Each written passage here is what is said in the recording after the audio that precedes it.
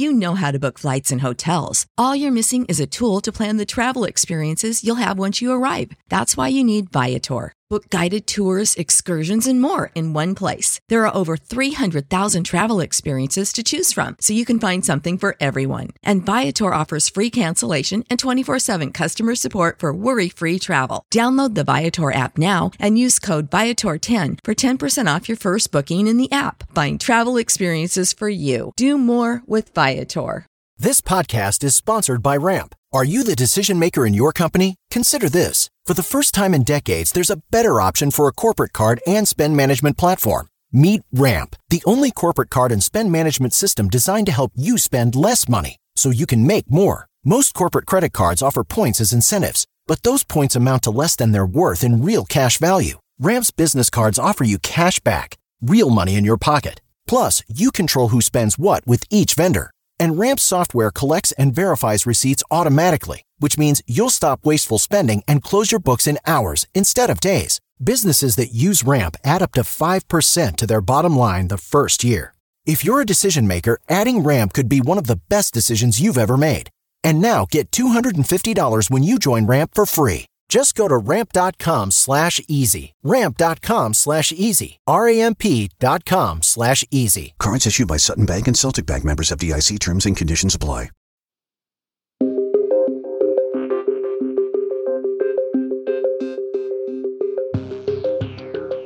Every town has a dark side. In 1993, a beloved farmer and cowboy with a heart of gold, William Jr. Clapp, was murdered under very mysterious circumstances. It came as a shock to his community where everybody loved the man. He was at every turn generous and helpful to his neighbors, but 3 decades later, the search for the killer of Wisconsin's beloved cowboy continues. And this story prompted one of our avid podcast followers and Mr. Clapp's family friend to seek help in featuring Bill's cold case on Every Town, with the hope of spreading more awareness about his unfortunate plight. I'm Andrew, and by recounting Bill's life and its tragic ending, this podcast hopes to contribute, even in a little way, to solving the case and achieving justice for William Clapp.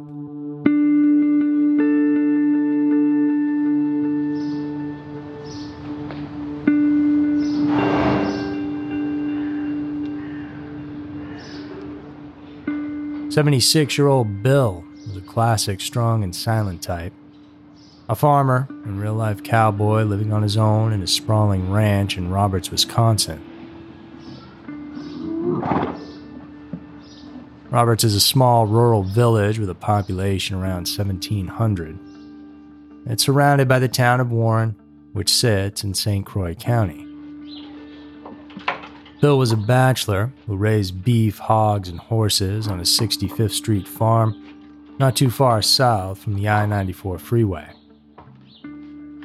He was well known and well liked in the area, someone who took pride in his community and regularly brought a team of horses and a stagecoach to parades and the JR Ranch Rodeo. He also led hay rides at his farm and during various events in town. He served many years as a constable for the town of Warren before retiring in 1992. And if not for the love of his farm and his horses, Bill would have continued offering his service to the town of Warren, but as he was getting older, he wanted to tend to the duties around his home. Don Linen, who grew up just a few miles from William Clapp's expansive farm, said about the man, "There were always a million stories about Junior. He was just a citizen of the community, and he was very kind to everyone. He was known to possess legendary generosity and would often lend money to other farmers. He had no children that took care of him, but the friends that surrounded him were the perfect family and all that he ever really needed." Bill rode horses all his life, so much so that he became bow-legged. He was a celebrity at Midwestern rodeos, and his horses were no strangers to speed and tricks. Once Bill was riding his beloved white mare, Lady, and tumbled off her during a pole competition. And he may have fallen, but Lady finished the routine perfectly. Showed the crowd just how much attention and love Bill put into training his horses. In the summer, Mr. Clapp would bring his horses to shopping malls and saddle clubs to let kids experience riding them. He was generous with his knowledge and giving tips on how to be an adept horse rider, which is why everyone in the area of Wisconsin was shocked in the spring of 1993, because someone came to Mr. Clapp's ranch to inflict serious harm.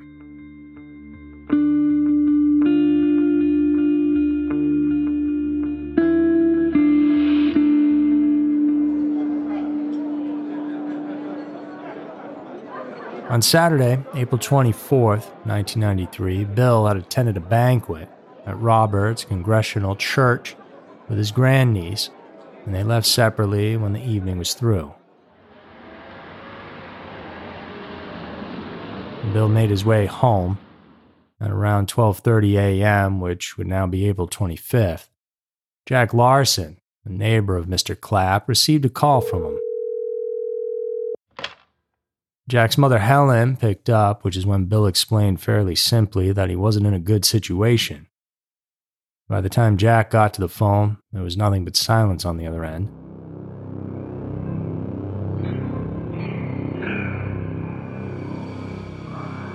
Jack hung up, then dialed Bill's number, only to get a busy signal. He tried to call back a few more times before growing worried, then deciding to drive the 3 miles to Bill's farmhouse.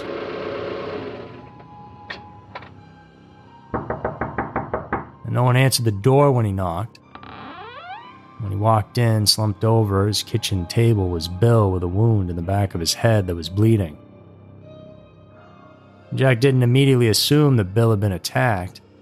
Instead, he thought that the old man may have fallen and injured himself. Jack tried to ask Bill what happened, but couldn't respond and was phasing in and out of consciousness. All Bill could do was moan in agony. At that point, Jack took Bill's phone from him and dialed 911. He told the police that his elderly neighbor had hit his head. It didn't take long for emergency responders to arrive and attempt to perform life-saving measures on the cowboy, but their effort proved too late, and Bill was gone. The officers took a closer look at the wound, and they knew instantly that it wasn't a fall that led to the man's death, but a bullet. Perhaps the chaos made emergency responders forget that they were walking into a crime scene, and then likely unintentionally contaminated any evidence while attempting to save Bill's life. It appeared as though Bill had already been shot when he called his neighbor for help, before passing out with the phone still in hand. So who, out in the middle of rural Wisconsin, would want to kill Mr. Clapp?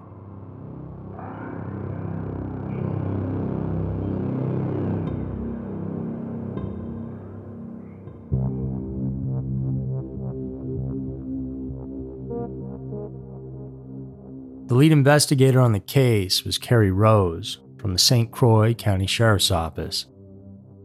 Bill had no known enemies, and in a small town, people tend to know one another's business, so it was a real possibility that this was a random act, and if that was the case, then maybe other people in town may also be in danger. As mentioned, there was a lot of traffic coming into a scene that was not secured because everyone thought it was medical and not a crime, so tire tracks and footprints of the perpetrator were nearly impossible to find. The investigation showed that nothing was taken from Bill's farmhouse, at least what they could tell. Not even his wallet, which he had on him, and it was filled with cash. Aside from the single gunshot, his body remained intact and didn't show any other signs of struggle or defensive wounds. Nothing inside the house was moved or disturbed, so, in other words, it's not like there was a single item that this person may have been looking for. But Mr. Clapp did own vast amounts of land and refused to let any of it go, despite receiving many offers to sell over the years. It was because of this fact that many started to believe that Bill's murder was brought about by greed or revenge. Someone who was angry they couldn't have his land. Sheriff Rose also believed a lot more transpired inside the farmhouse that night before Bill's call for help. Police and close friends alike believed that Bill knew his killer, or killers. Mr. Clapp was an extremely generous man who always had the time, energy, and soul to care for others. He was the epitome of unselfishness, but Bill wasn't stupid.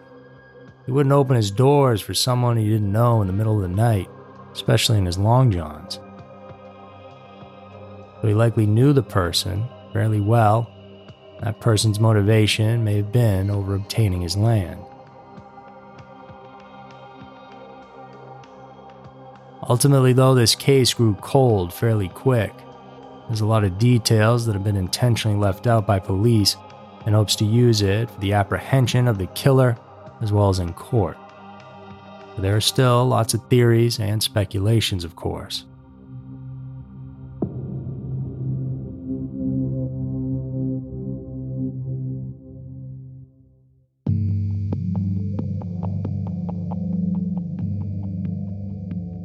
Although media reports never stated this in the investigation, local speculation was that the murder weapon used to kill Bill was a .410 shotgun, which was never found.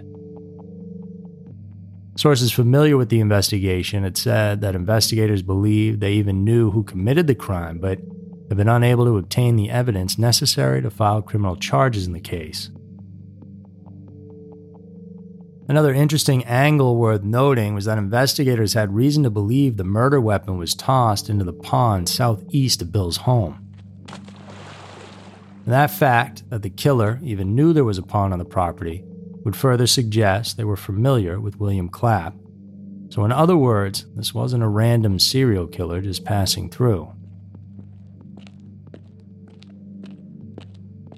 Furthermore, the effort to discard the weapon into the pond could indicate the killer lived within walking distance, probably within a 1-mile semicircle south of Bill's property. Had the killer driven to the property, it would seem unlikely he would risk taking the time to walk from the driveway down to the pond to dispose of the shotgun. It seemed the only logical reason for the killer to dump the weapon into the pond would be because he would have been moving past it on his way home. Also noteworthy is that Jack Larson, the man who Bill called after being shot, lives several minutes away, just about 3 miles to give you a visual. With so many other friends and neighbors living closer to his home, why didn't Bill call one of them? Dying as he was, why wouldn't he want help to reach him sooner? Someone like Brad Rosenberg, a man who himself said he was a great friend of the horse farmer. Why did he not call Kenneth Herrick, who lived much closer to him? When he made the call to Jack instead of a closer neighbor, perhaps it was because Bill wasn't sure whom he could trust.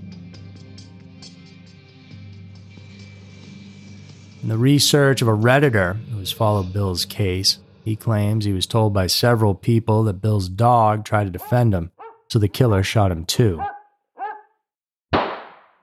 Only for the dog to be found dead 5 days later by police. This claim can't be backed up with any real documentation, though.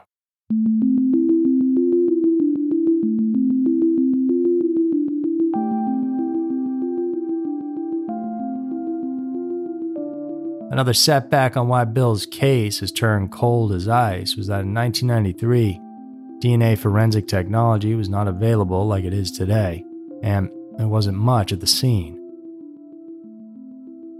Sheriff Dennis Hillstead, who took over after Sheriff Rose stepped down, said that the case is still open, but there were not a lot of things for DNA.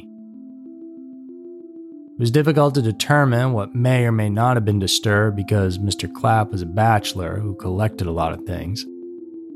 The sheriff said the rumor that persisted was that Bill had a lot of money stashed in his house, which could be one motive for the murder. That perhaps someone may have tried to force him to disclose where that money was. When Bill declined, they shot him and ran away. There are also talks going around about Bill's last will and testament, if there even was any.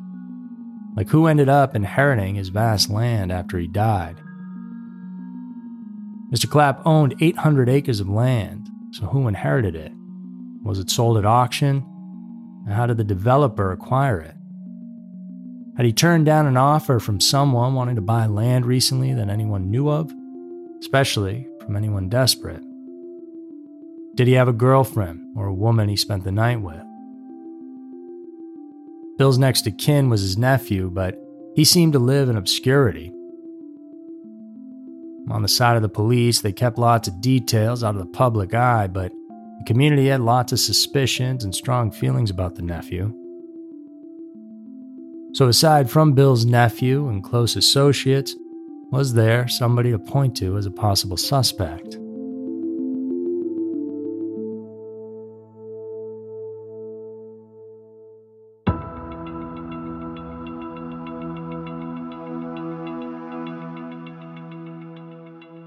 In the end, Sheriff Hillstead did not discount the fact that Bill's wealth was the focus of his perpetrator's greed, envy, or revenge.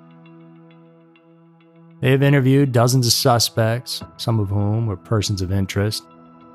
A few years ago, they had a John Doe hearing and subpoenaed people and interrogated them. Some took the Fifth Amendment, a right against self-incrimination, and refused to answer. Sheriff Hillstead said the bottom line is there's no probable cause to make an arrest in the case, but that someone out there knows something. But without a suspect, a lead, or evidence, the bewildering murder of a well-loved community member in Wisconsin has reached near expiration. As what Bill's family friend said, it's difficult to put into words how Bill Clapp has made an impact on the lives of so many people. Someone with his lifestyle is hardly something you'd hear about in the news, but that doesn't make it any less important. Because William Jr. Clapp was a real person who deserves closure, as do his family and friends he is missed.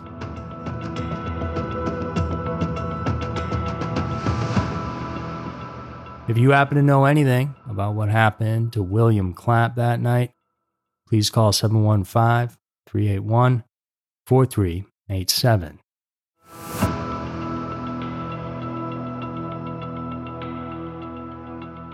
That's going to do it for this week's episode of Everytown.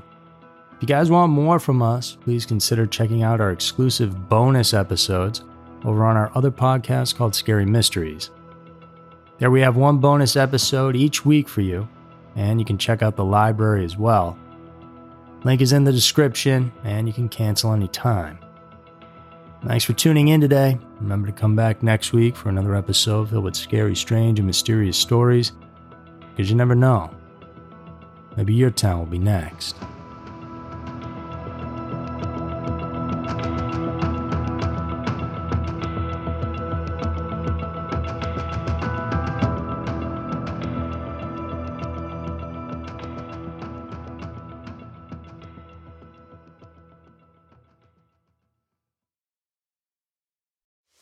We are actuaries. In a world filled with unpredictability, we use our math skills to navigate uncertainty.